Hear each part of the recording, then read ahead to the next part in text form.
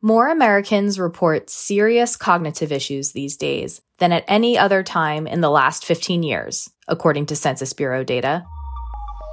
The rise in adults registering difficulty with memory, concentration, or decision-making started with the pandemic and is likely attributable to long COVID and psychological effects from that time, though researchers say it's too early to tease out all the reasons for the increase.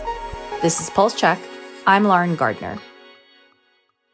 Machine learning, a branch of artificial intelligence, could help stop the spread of HIV. Researchers have developed an automated decision support tool to help primary care providers identify patients likely to benefit from PrEP medications, which help prevent HIV infection. Patients at clinics that used the tool received PrEP prescriptions at 4.5 times the rate of those at clinics that didn't.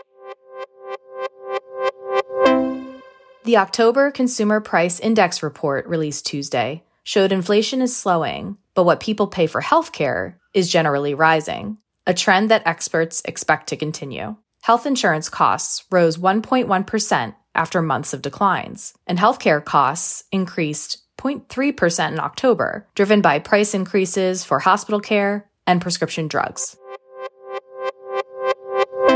And as weight loss drugs prove costly for employers and health plans, Connecticut is trying a different approach to control spending on the drugs.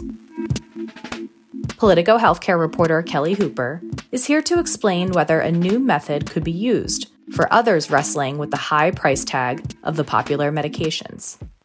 Hey, Kelly, thanks for being here. Hey, Lauren, thanks for having me. So, Connecticut's state employee health plan was going to spend $30 million this year on the diabetes and weight loss drugs Ozempic and Wegovy. That was until they found a different solution. So can you explain what's going on here and what are they making health plan members do?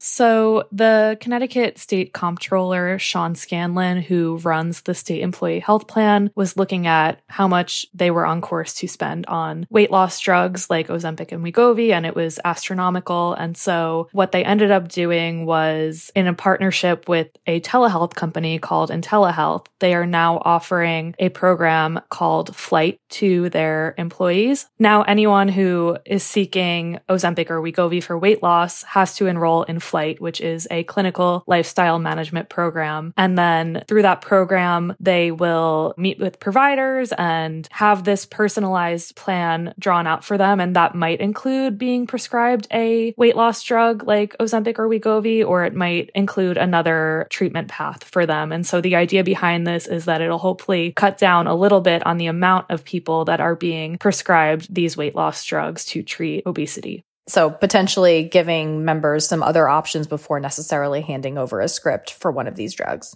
So what are some of the key factors states are weighing as they decide whether to cover weight loss drugs through Medicaid? How states are approaching covering the drugs through Medicaid is really varying right now from state to state. I spoke with the director of the National Association of Medicaid Directors, and she told me pretty much all Medicaid directors are thinking about how they're going to cover these drugs for weight loss just because they are booming in popularity over this past year, and they are highly effective at weight loss. Currently, 16 states offer Medicaid coverage of these weight loss drugs, and she said pretty much all the states are thinking about whether they will offer that in the future. But one of the biggest components is just the high cost of these drugs. And that's a big factor, of course, in states deciding whether they're going to cover them. The list prices for the drugs in the US is a lot higher than it is in other countries. Plus, people will have to be on these drugs likely for the rest of their lives, right? Exactly. That's definitely a component too. So they're sort of doing this cost-benefit analysis. On the one hand, the drugs are highly effective at treating obesity, and being on them could help reduce people's risk for other diseases like cardiovascular diseases. But then they are going to have to stay on them for a long time, potentially forever. So states are sort of just, weighing how much that is going to cost. Will it be worth it if it's going to reduce risk for some of these other diseases? And so there's all these factors that they're thinking about right now.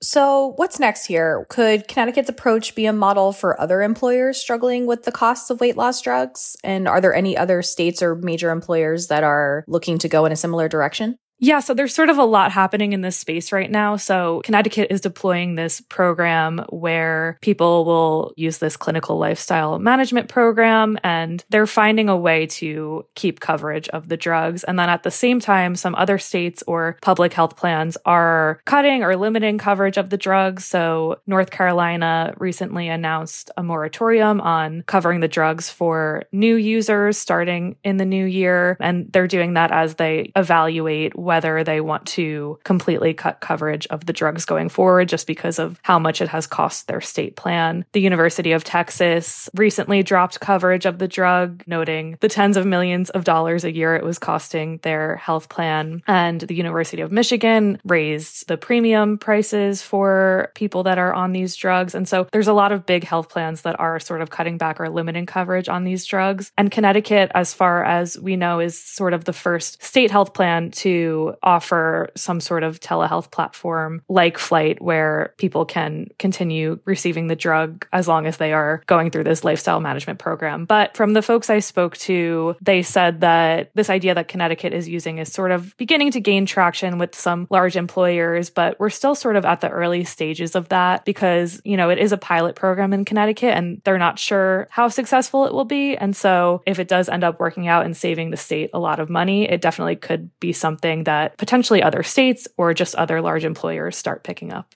All right. Well, thanks so much, Kelly, for running through that with us. Thanks so much for having me. And that's our show. Our music is by the mysterious Breakmaster Cylinder. Afra Abdullah is our producer. Annie Reese and Alex Keeney are our senior producers. Kara Tabor is an editor for Pulse Check. Our healthcare team editors are Eli Reyes, Dan Goldberg, Barbara Van Tyne, Beth Belton, and Sean Zeller. I'm Lauren Gardner. Subscribe and follow Pulse Check for a new episode every day. And subscribe to our newsletters, where you can read this reporting: Pulse, Future Pulse, and Prescription Pulse. Thanks for listening.